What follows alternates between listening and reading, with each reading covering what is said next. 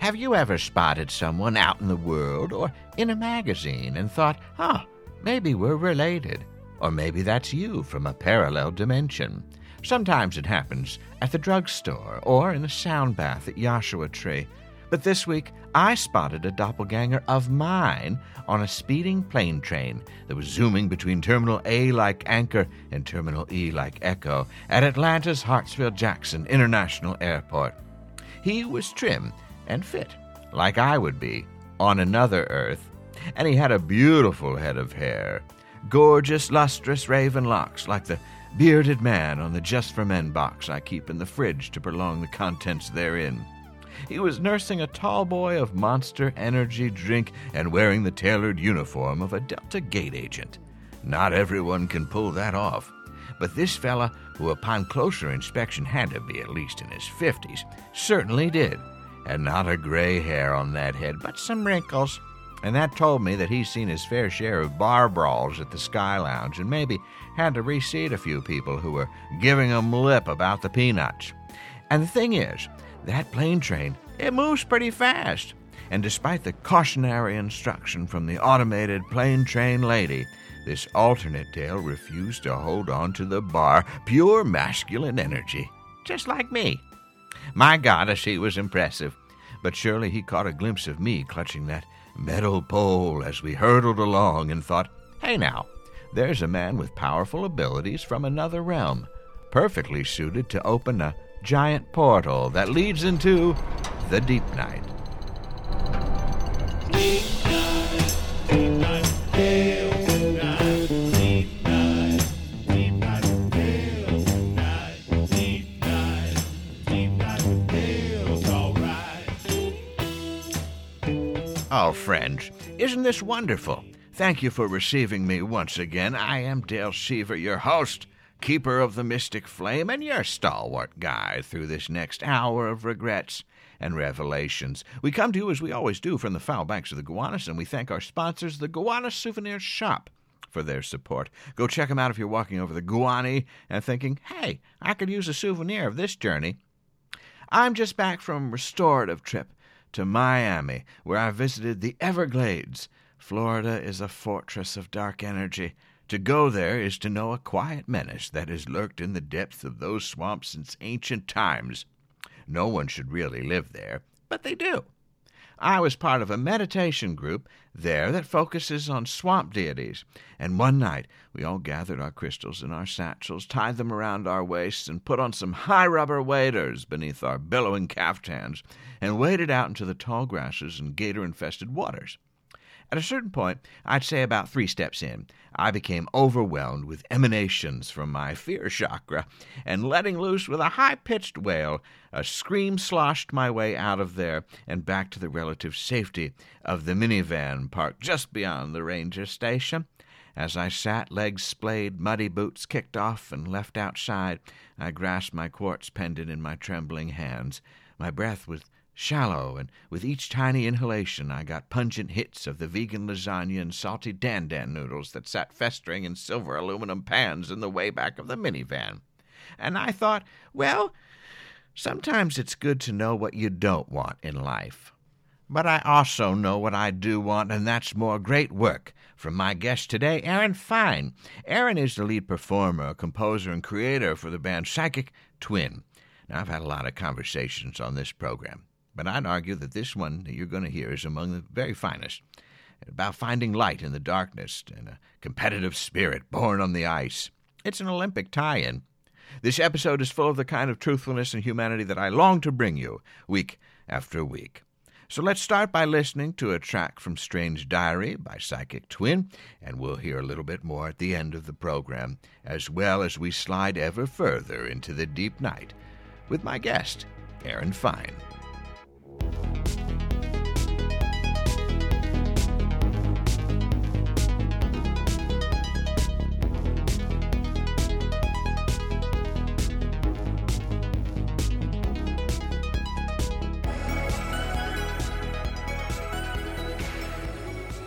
Erin Fein, how are you? I'm doing well. How are you? I'm doing great. So nice of you to drop in to the Deep Night Studios. on a weekend. Welcome back to New York. You used to live here. I did, yes. Oh, my goodness. Well, and while you were here, you were going through the throes of something? And now maybe you're going through the throes of something else. I think the throes have never ended. The throes are forever, aren't they? And you came to play a big show with a bunch of other people. Mm-hmm. Were you in the other band, or it was you? You are, of course, known for Psychic Twin. Mm-hmm, mm-hmm. That is your main effort? Yes. Yes. And usually it's just you? It's just me in a lot of ways, but I always collaborate with people in different ways. So on stage, I play with a drummer and technician.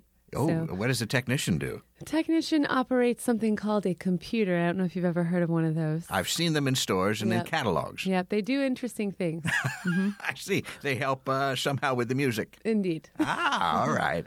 Well, at least you hope that's what they're doing. That's what you Not hope. Just sending email or something back there. That would be a little bit boring. In my experience, you got to watch on the technicians when you're up there. You really do.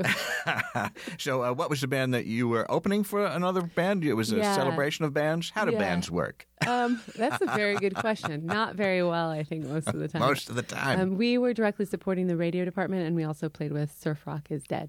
Surf Rock is Dead. Well, I like Surf Rock, so I'm sorry to hear that. Yeah, I know. Me too. I was a little bummed to hear. But they were a very good band, and of course, the radio department was marvelous. That's fantastic. You know, there was a time when comedians would open up for bands. Yeah, I think that still happens. Does it? Yeah. Yeah? Yeah. It always seemed an odd fit. It would be like Bob Newhart opening up for Sonny and Cher. Yeah, it has to be the right type of music and the right type of comedian, but it can work. For sure. Yeah. I did it once. It was a little awkward, but I had a good time. Yeah, I think it would be strange for Psychic Twin because it's too dark and emotional, but maybe not. I don't know. Well, let's talk. We'll see what happens. Yeah.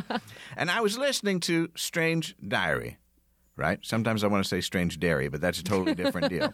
A Strange That's Diary. That's a thing, though. That is a thing. Oh, believe me, I thought I was lactose intolerant for a while. I was taking those tabs before I ate dinner.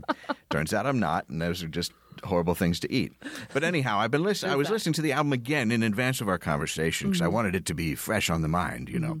And it struck me that as much as, and maybe we'll get into it, but as much has been written about the sort of emotional thrust of this thing, and it comes from a kind of cauldron of difficult feelings and all that, but it's a very physical sound. I mean, you have to move to it in some ways. Yeah. And I was watching a little clip of the show from last night. Very physical, moving. I mean, there's a dance influence to it. Absolutely. Yeah. Is that a way for you to process things too?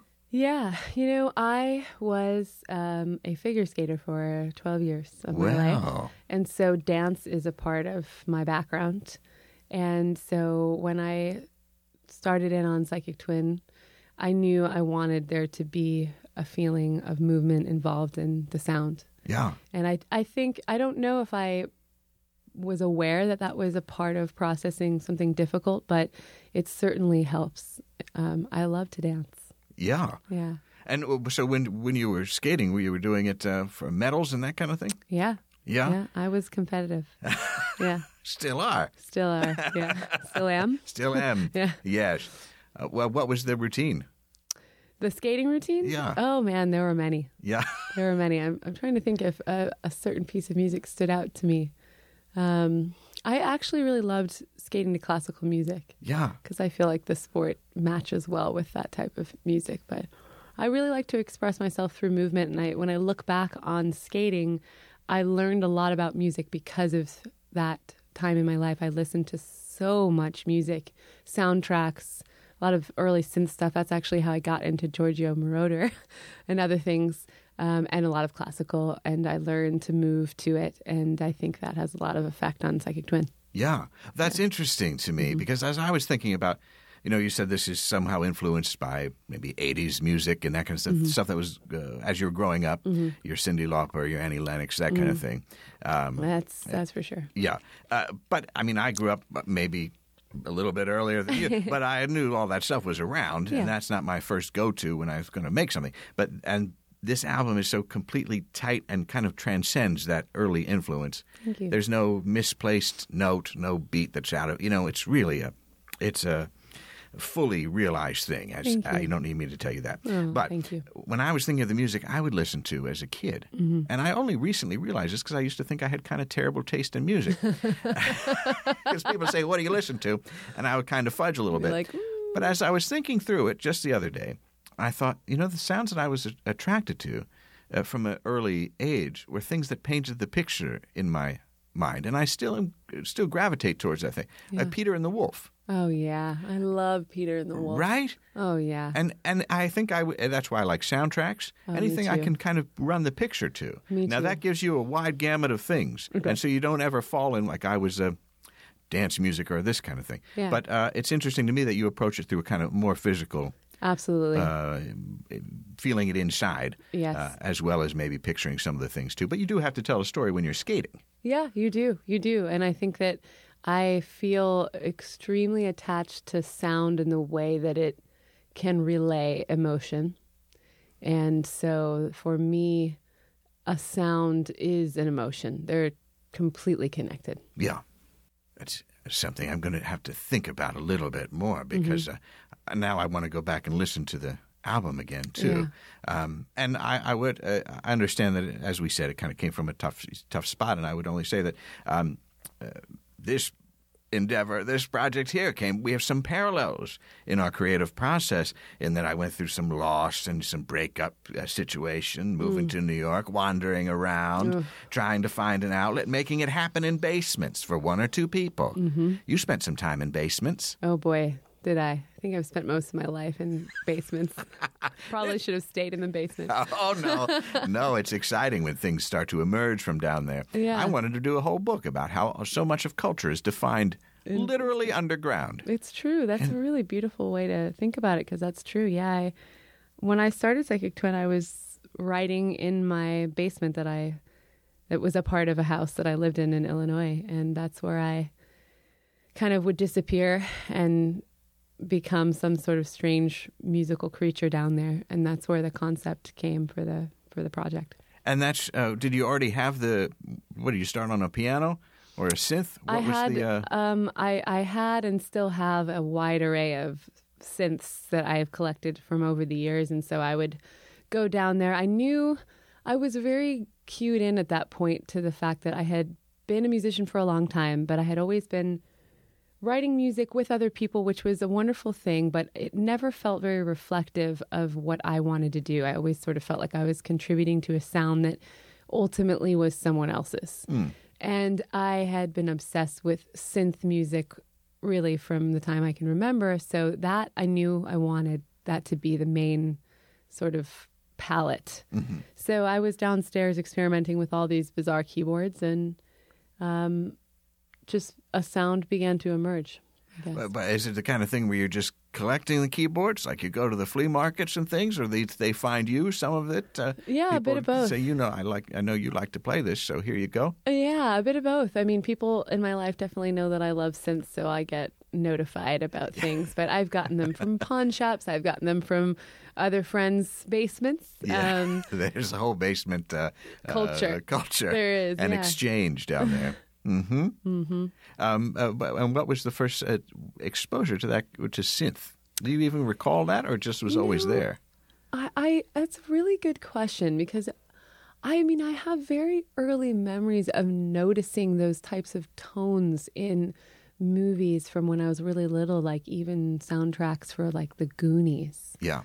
There's a really wonderful scale that keeps playing over and over again in that movie. And I remember very distinctly thinking like, wow, that's so beautiful. That's so neat. And kind of cueing in early on to Danny Elfman, even though he's not particularly synthy, but his like dark melodies really pulled me in, even like early Beetlejuice and weird stuff like that. And, when I was figure skating, I started gravitating to like Giorgio Moroder, which I mentioned earlier. Right. And then I discovered Annie Lennox and Cyndi Lauper, and all these synth sounds were kind of swirling around. Even early Madonna I was obsessed with as far as pop stuff goes.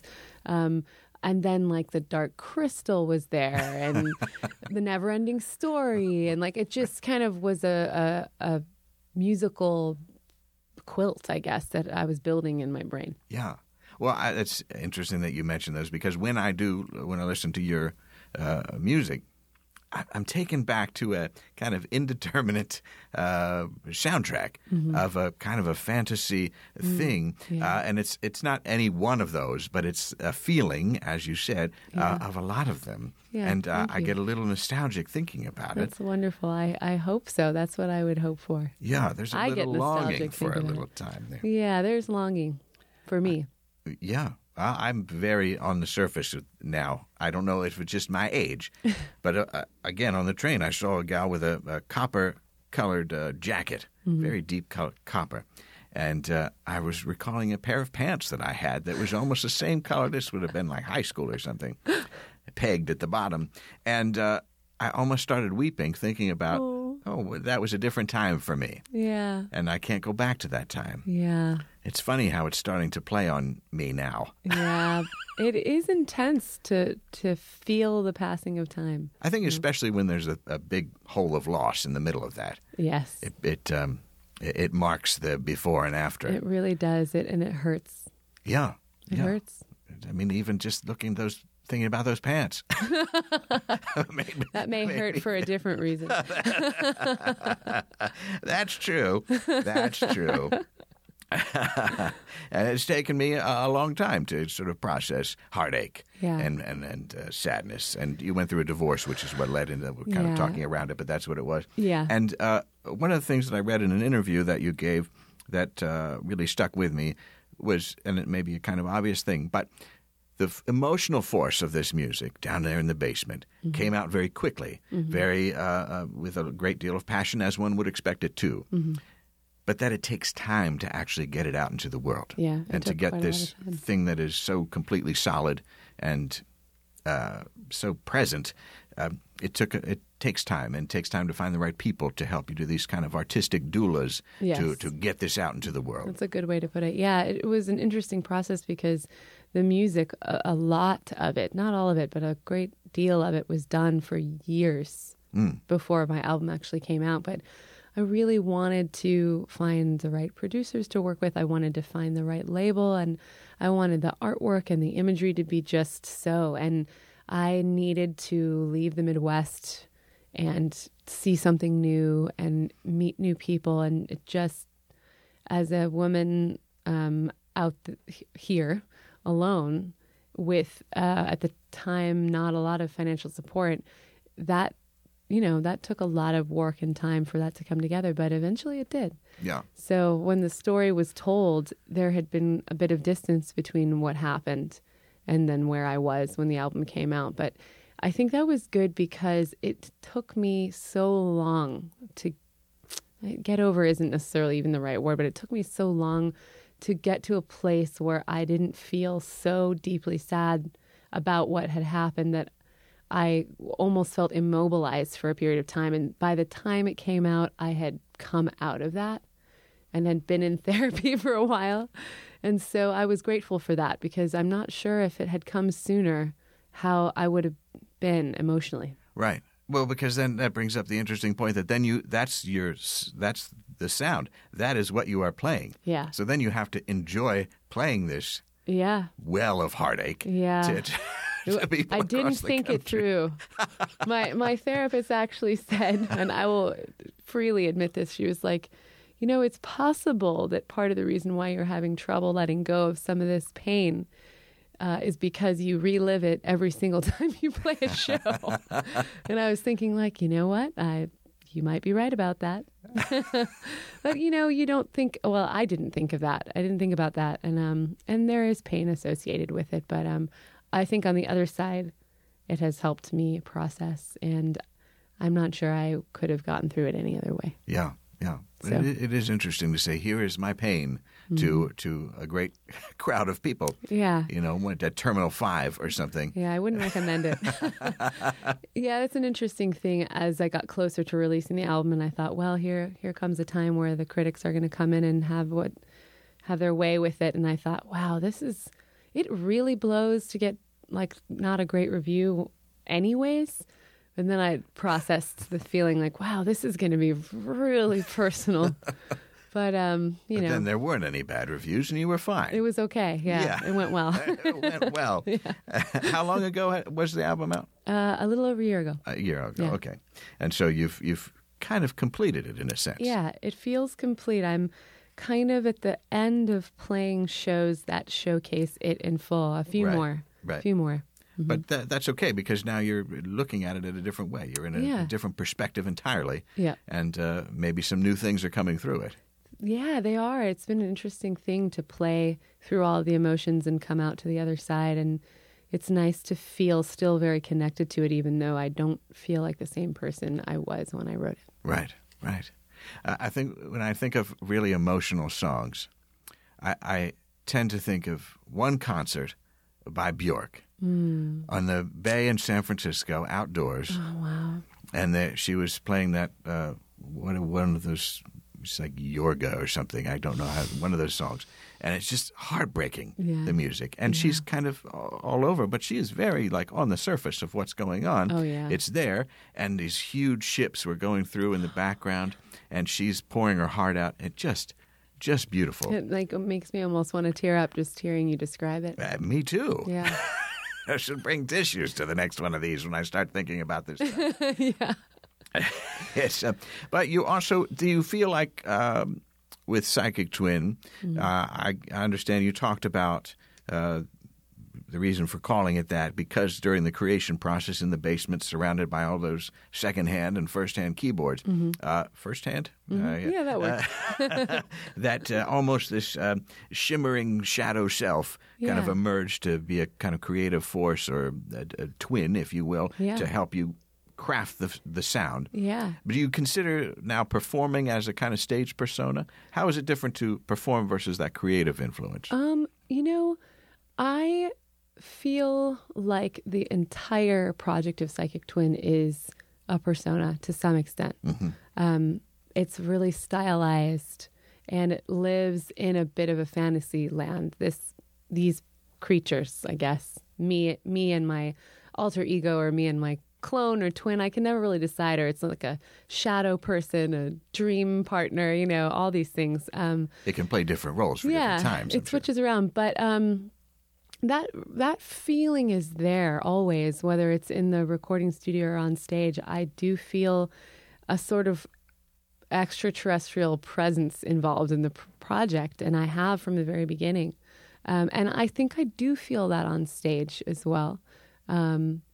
So I don't know, in all honesty, if there's much of a difference for me. I think I feel very connected to this strange world, whether I'm recording or whether I'm on stage, other than the fact that when I'm on stage, people are watching me act like a weirdo, as opposed to when I'm in the basement, I just do it by myself or with my twin, if you will. Yeah. It's only us in the basement. Some of that is protection, though, too, isn't it? Yeah, it's safe. It's safe down there. And I think it does take some courage to bring that out into the world and show people what it is you do. And I think I'm still opening up as far as performance goes. Last night, I actually felt a moment where I felt or heard myself saying, just dance, just let go. And I did, and somebody actually recorded that moment. And I was shaking my ponytail all around, and I saw it that night, and I thought, like, yeah, you got to do more of that. I guess I'm talking to myself a lot, but so I'm still discovering my ability to come out of the basement and really let my hair down. But that persona allows you to both disappear, wrap yourself up in that, while also maybe allowing you to heal to get to your true self. I hope so. That's got to be the goal, right? Yeah, that's the idea, is to find some kind of clarity, which is elusive. Yeah. Well, now you spent some time in Chicago. You're from Urbana? Yeah, I was born in Champaign. I grew up in Urbana. They're right next Those to two each are other. always linked. Yeah, Does it exist without the other one? Can you No. say Urbana? You have to say Champaign. Yeah, Urbana. they're both right next to each other, and most people wouldn't know whether you were in one or the other, although it's very interesting to me that Urbana is very politically liberal and Champaign is much more politically conservative, and so there actually is some very distinct differences in the community. So I grew up in the liberal side, and Yeah. I'm very proud to be from Urbana. Yeah, that's great. I was thinking of Chicago and what I know of Chicago, which I've now been a few times. But when I first was introduced to Chicago, it was through the work of really comics artists like Dan Clowes and Chris Ware. And they, too, create a kind of persona. Now, maybe it's a disgruntled white guy or whatever it is.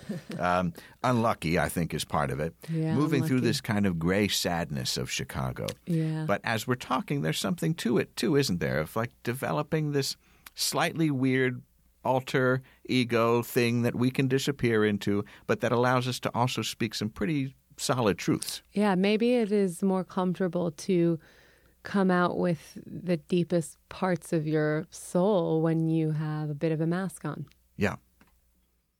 And it protects the other people, too. It does. I can always pull the card. Well, that was Psychic Twin. Yes. I mean, I've never done that. I don't know anything about characters, and I certainly, I'm as true as I can be.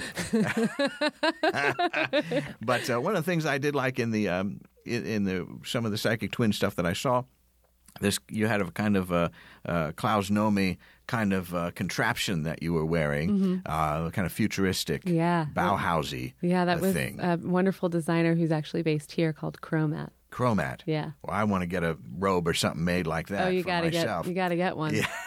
It makes you feel truly like another sort of being. Kind of an exoskeleton is what Yeah. we're talking about. They do That was- 3D printing, and so it Oh, was that's a cool. really neat sort of corset style piece that you can wear over anything. And so I wore mine over a black unitard, Yeah, as one would. as one would.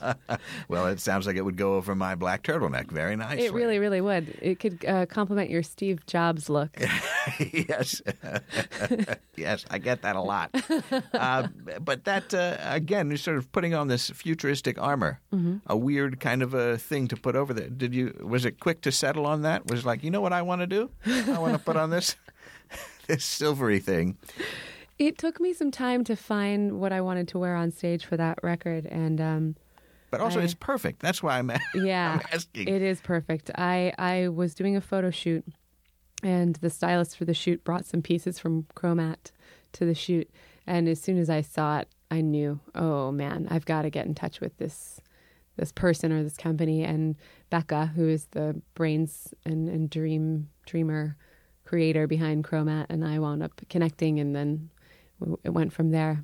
Got some pieces, and so I wore that for the entire Strange Diary tour. Now I'm kind of shifting over to something new. I'm looking to change the look up a little bit. There's a designer here called Snezana Peterina. She's Russian, although she was based here, and she does stuff that's somewhat in the realm of Chromat, although maybe a little bit softer. There's actually a lot of pieces she has with molded android faces Oh, into the work. now we're talking. She sent me a jumpsuit that is mesh and that has android heads kind of circling orbitally around the piece, and I wore that last night. So, yeah, I'm very Android interested. heads meaning humanoid or more robotic? They look kind of humanoid to me. Okay. Yeah. Somebody thought it was a Brian Eno head, and I was like, cool, let's go with that. Kind of an android. I'd love to wear a big Brian Eno head on my jumpsuit on stage. So if anyone wants to help me make that happen, just throwing it out there. We'll see. Send us a note Yeah. or talk to your technician. It was, to me, it was so, well, as I said, it was perfect. It makes me think, were you making your own costumes for the ice skating? Yeah, we did a lot of homemade stuff at the beginning, and then eventually, when I was competing more, we had to go with a professional because that- my mom and I tried, and we did okay, but we needed a little help. That was a tough moment, wasn't it? Yeah, when they were like, guys, Tough morning.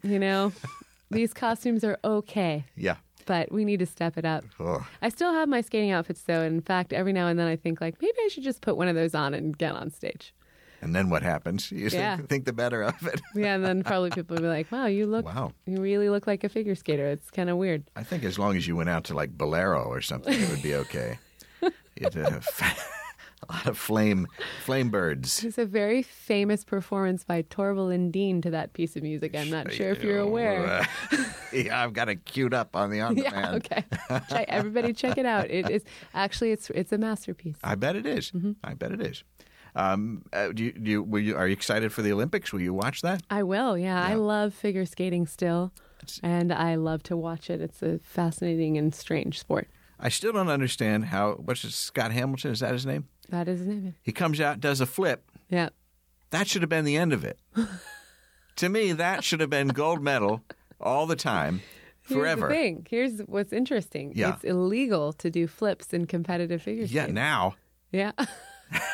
Actually, one of the great sport moments, I think, of figure skating is from a skater called Surya Bonali, who's from France. Okay. She was, in my opinion, always kind of unfairly judged for a variety of reasons. She didn't have the typical form or style of what they tend to look for in skating, this bit of an ice princess kind of thing. And you see that dichotomy between Kerrigan and Harding. Yeah.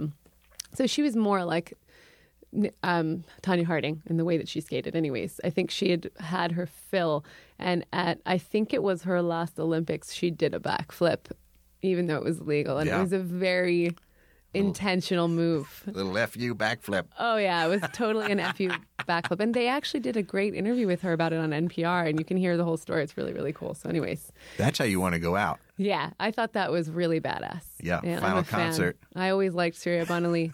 She's got this incredible, strong form, and I was always kind of a muscular kid, and I always thought, like, she's cool. She's the one. And she did an FU backflip, so that's awesome.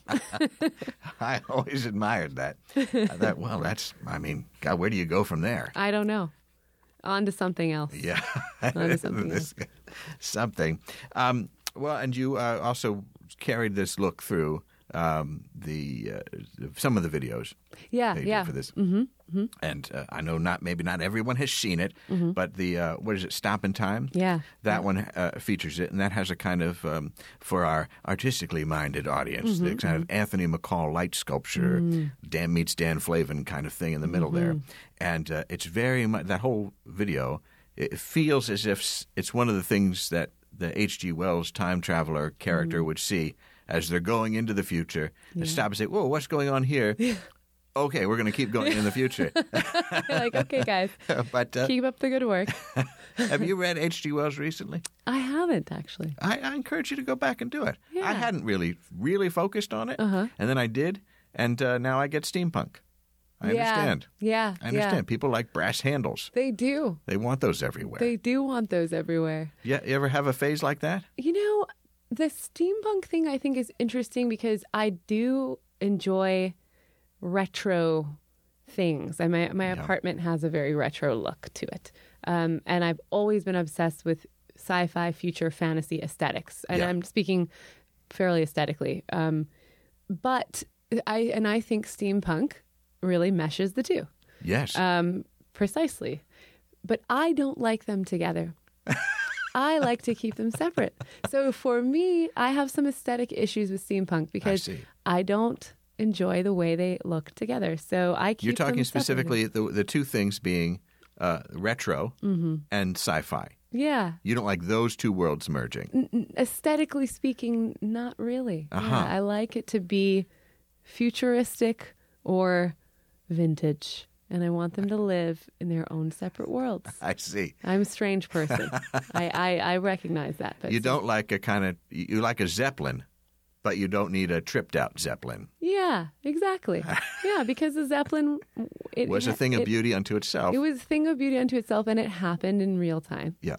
So it's allowed to exist in my world. But I guess what I don't want to see is a person dressed like a 1940s clock who lives in the future. I don't know. It just doesn't make sense to me. I understand what you're getting at. It's I think it's a little bit of a fine needle to go through. But yeah, when you have the person dressed like that with a kind of a eyepiece that adjusts on its own while making a bunch of whirring, clacking sounds, who is also firing a laser gun Yeah. There we go. That's the problem that I Yeah, have. Like, yeah. I'm happy to have the clock person, Yes. but I don't want them to have a laser gun. I understand it. And I feel like that may be what irks me about it, too. Yep, that's what irks me about it. This So, level of fantasy, if you want to recreate something, great. yeah. But why would we go backwards in the future? Yeah, I just don't, the two of them to me are like a bit of like oil and water. Yeah. You can put them together and people do, and they should keep doing it. I'm just not super into it. Absolutely. Yeah. I don't need to go to it. Yeah. Yes. Yeah. That's when I don't need to step forward to. Yeah. Did you have a phase, though? I mean, if you were skating, that takes up a lot of time. Maybe you didn't have a phase of maybe more goth or more preppy or something like that. I definitely had my phases. In my skating life, I was just so deeply obsessed with skating that I feel like that was It has to take over. Yeah, it's impossible to be good at it without it being everything you do. But I was always listening to music that I noticed was strange compared to the people around me. Yeah. So the music thing was happening, and I was listening to the Breeders and Bjork, and my brothers, who are amazing people, and they turned me on to such good music, gave me The Hurting when I was, by Tears for Fears, when I was really little, and Joy Division, and oh man, XTC, so many cool projects that I got introduced to by my brother. So I had a pretty interesting set of musical taste going into that skating world. So my music choices were always a little odd compared to everyone else, I thought, at least from my point of view. But yeah, I got into the goth stuff. I had weird phases of all kinds aesthetically of my own that some of them weren't awesome. Some of them don't pan out. I dyed my hair a lot of weird colors. Yeah. Well, it's good that you had the older siblings, though, to guide you through the... I'm an only child. That's why I ended up with some weird choices. You're on your own. My Columbia CD club. Yeah, Columbia. Sad. For one Very, penny, very you can sad. get 13 more, like something like that, right? Fashion-wise, I still, other than those copper pants, which I did wear a number of times, I remember an outfit that was listed in the Toys R Us. Kids R Us was the clothing version of Toys R Us, in the circular in the Sunday paper. And it was a young kid with his hair spiked up, a red T-shirt with a short-sleeve shirt over top of that, collar up, white, but with like handprints, but probably splatters. I don't think it was handprints. Splatters of different color paint. Ooh, And then, I don't know, jeans or something and some Converse or Vans or something. that sounds awesome. I coveted that outfit. I always wanted that. Did you try to make your own shirt? You know I did, and it was... Of course, that's what happens. You're like, no, this is terrible. Yeah, it never quite works. It doesn't work out. You think splatter's going to be easy, and it never tough. is. It always backfires. I had a lot of splatter paint clothing, to be honest with you. Yeah, homemade. Oh yeah, Yes, interesting. yeah. A lot of sweatshirts, purple. Oh yeah. A lot of purple, a lot of splatter paint happening. I like that stuff. We are of an era Yeah. where that thing was happening. I could do shaman though pretty quickly. I think now I could move out of preppy. I could let go of that splatter stuff. Maybe there'd still be some splatter And involved. go shaman? Just go full shaman. You should move to Loose LA. clothes. Oh, I know. Come find me in Gotta LA. go back. Yep, we go to the beach. But speaking of LA, Yeah. you make this album. It hits. You get it out there. You're touring. Great success. No bad reviews. What makes us say, okay, I need to get out of New York? Well, a few different things. I think that, in all honesty, I started to learn about the cost difference and how I might be able to live alone, whereas I had been living with 3 people for 5 years here. Say no more.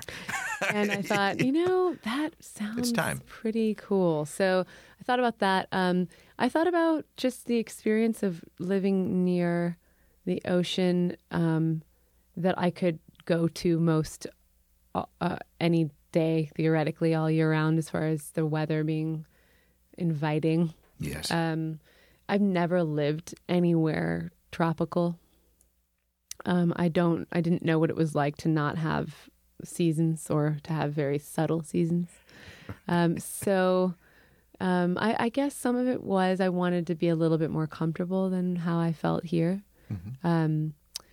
I think I do feel a little depressed on cloudy days, which isn't something that I feel is unbearable, but I wondered, what would it be like to have a lot more sunshine in my face, and would that be good?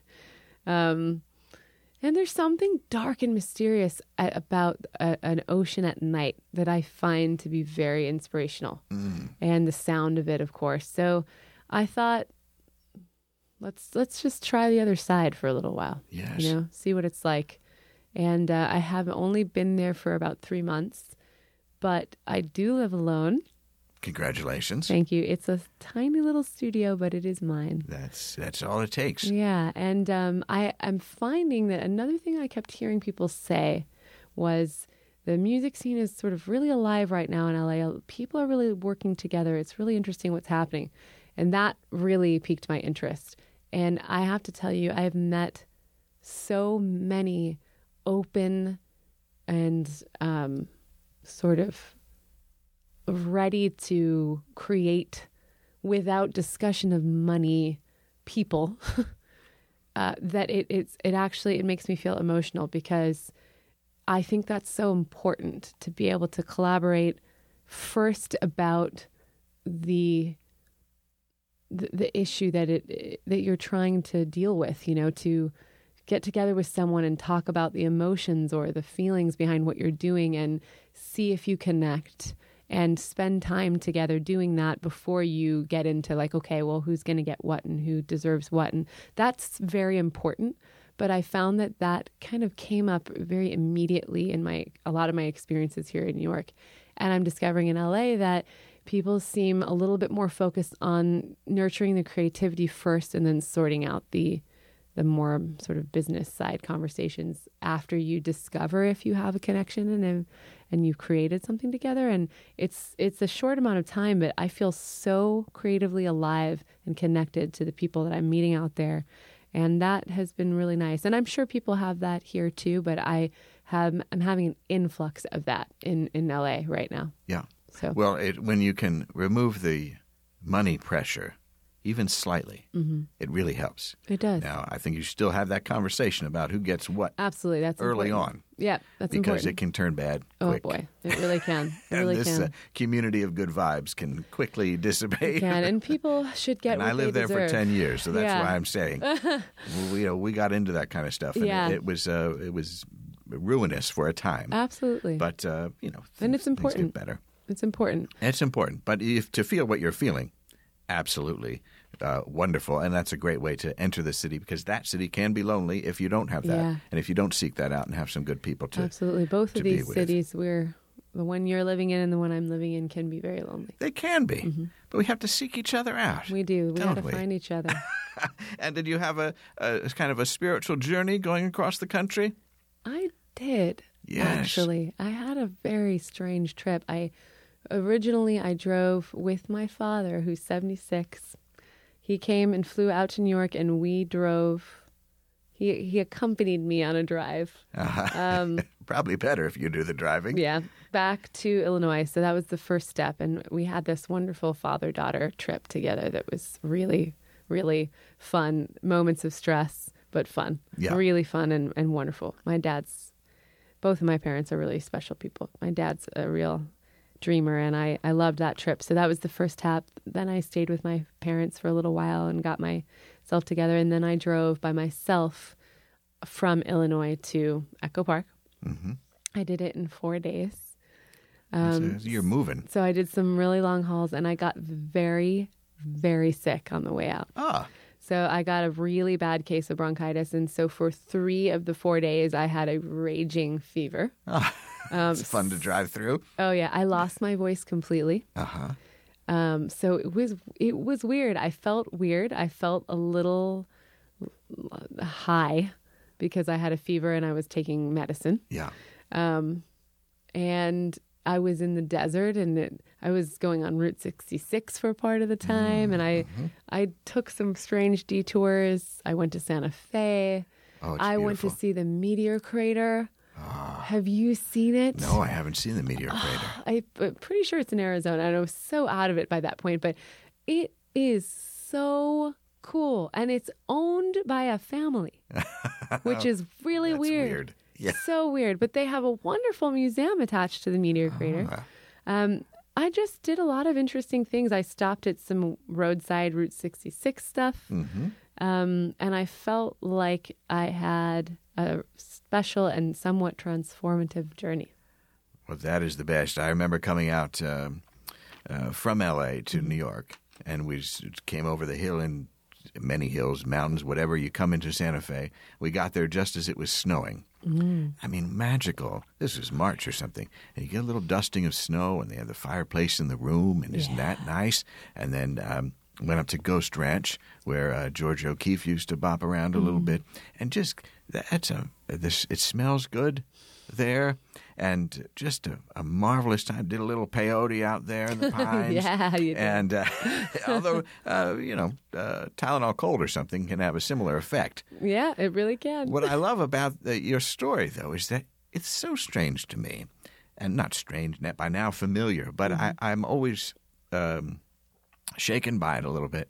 When our bodies go through a process that we're not even aware of, some kind of purging or some kind of physical transformation, losing your voice when it skirts that close to metaphor for everything that's happening. It was so It's a beautiful, weird. because then you come out on the other side finding a new voice. Yeah, it really, I thought to myself, wow, I guess my body, my voice, everything about me physically went through some kind of a shedding process, I guess. You know, I couldn't speak. Yeah. It was really strange. I couldn't speak. I couldn't sing. And my forehead was on fire, and I felt really strange. And I thought, wow, this is really going out of New York in some kind of a physical blaze. It has an impact on us that I think we don't even realize. Yeah, it really... I think sometimes I make the mistake of thinking that I can handle anything, and then my body swings in and says, like, hey. That's right. No. That's right. What are you doing, you know? So, yeah, moving across the country, it's a pretty intense process. So, in a way, getting really sick like that kind of made sense. Yes, that's what I mean. Yeah, sometimes at the end of the year, holiday time, people get taken out. And they, well, why are we all getting sick? Well, you just went through a year. You've all been holding on to this. Big and now you're buildup. in a place that has some kind of charge. Yeah, You can relax. there's something to be said about that, though. And you're crossing through ancient lands there, too. Oh, yeah. I mean, you can feel it. yes, You can feel it. it's powerful. I was listening to Bjork, actually, as I was driving up to the Meteor Crater, and I had it blasting, and I was thinking, like, wow, I feel like I'm on another planet right now. Yeah, It was you cool. would. Yeah. You would. Maybe I was. Maybe you were. Who knows? Well, I like to think about that. We're all stardust. So now you're out there. You're working on a second album, Yes. and that'll be just coming. Hopefully, you have a sunnier room to be in. I don't know if you have to be in a basement, but if they even have basements out there. Yeah. I don't know if they do. I guess it's a I'm valid going to have point. to get back to you on the basement thing. It's interesting that you mentioned that now, because my apartment is on the second floor and it's very sunny. I'm making a lot of music up there. And then I've been rehearsing and making a lot of music with the person who's been playing in my band with me, Dusty. And he lives on Mount Washington in Eagle Rock. So it's very, very up. Yeah. And when I first drove up to his house, I actually started to laugh because I had never been ever in a mountain neighborhood or a hill neighborhood. I don't even know yet how to refer to these. But I was laughing because I was like vertical driving up to his house, and I was like, where the heck am I? What people live up here? There's homes jutting out of the side of the mountain, and it's like sort of Seussian plants are everywhere, and Right. and it felt so strange when we got there. And I went to his place, and I was thinking, wow, I mean, an eagle just flew by my face, and here is where I'm going to be creating, and it's the exact opposite of the basement and New York and the darkness. And so this is going to be interesting. I wonder if it'll affect the sound. I don't have perspective on that yet, but Yeah. Well, I don't think it can help but do that. yeah, And that's exciting. it is exciting. Yeah. I'd like the second record to be different, in some significant way. So I hope that the scenery will be a part of that. Yeah.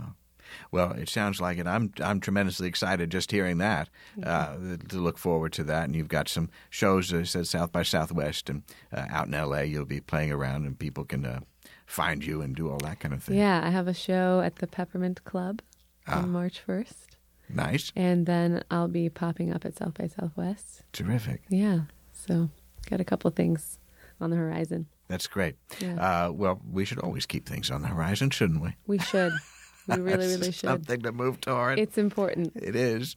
I've so enjoyed our conversation, Erin. Me too. Thank you for joining me. Thank you for having me so much. Hopefully we'll see you again. I hope so. Okay.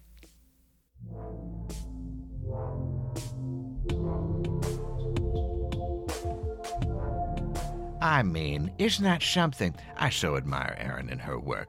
I hope you'll keep an eye out for her next album, and by all means, if you're in L.A. or you're going to be in Austin for South by Southwest and you want to check out a show, do it. My thanks to Erin, and her current album is called Strange Diary, available everywhere. And the skating thing was real. She posted some video of that, and I got to see it. And my goodness, that's the competitive fire there. Personalized reading this week goes out to Carlotta Mezzatoa in Kapiskan, Iowa. It's only us in the basement. And our lucky numbers this week are 22, 44, and 88, because they're all little twins, aren't they? Little look-alikes, some numbers are. Well, friends, that'll do it for us once again. Remember that although this night is ending, a bright new day is just ahead. Deep Night is brought to you by Jameson Spirit Cleanser, the original prairie-grade sage that you can burn whenever things start making noises in your walls, or a spirit appears at the foot of your bed wearing 18th century sailing regalia. Deep Night is independently produced and performed by James Bewley. Deep Night Season 10 podcast image by artist Kelsey Roten. Deep Night Season 10 theme by Zach Gabbard. Music throughout the season provided by the talented roster of Howler Hills Farm. The Deep Night podcast can be found on Stitcher, SoundCloud, Google Play, and on Apple Podcasts, where we kindly ask you to subscribe and then leave a rating or a review. Once again, thank you for listening. Even if you slip away.